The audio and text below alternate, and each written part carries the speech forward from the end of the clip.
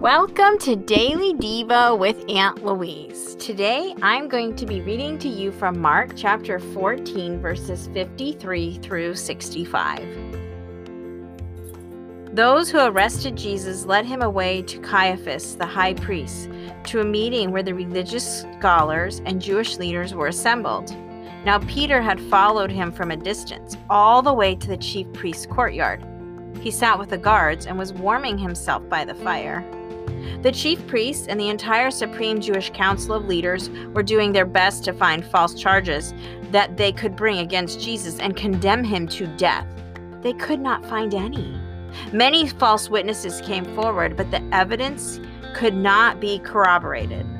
Some came forward and testified against him, saying, "We heard him say, 'I can destroy this temple made with hands and then build another one again in 3 days, not made with hands.'" Yet even on this point, the witnesses did not agree.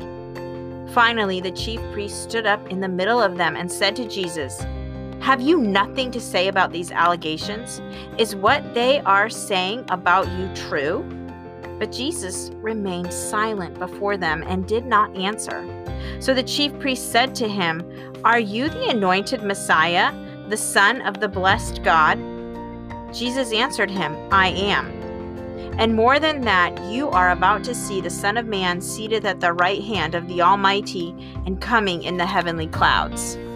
Then, as an act of outrage, the high priest tore his robe and shouted, "No more witnesses are needed, for you've heard this grievous blasphemy." Turning to the council, he said, "Now, what is your verdict?" "He is guilty and deserves the death penalty," they all announced. Then they spat on his face and blindfolded him. Others struck him over and over with their fists and taunted him by saying, "Prophesy to us. Tell us which one of us is about to hit you next." And the guards took him and beat him.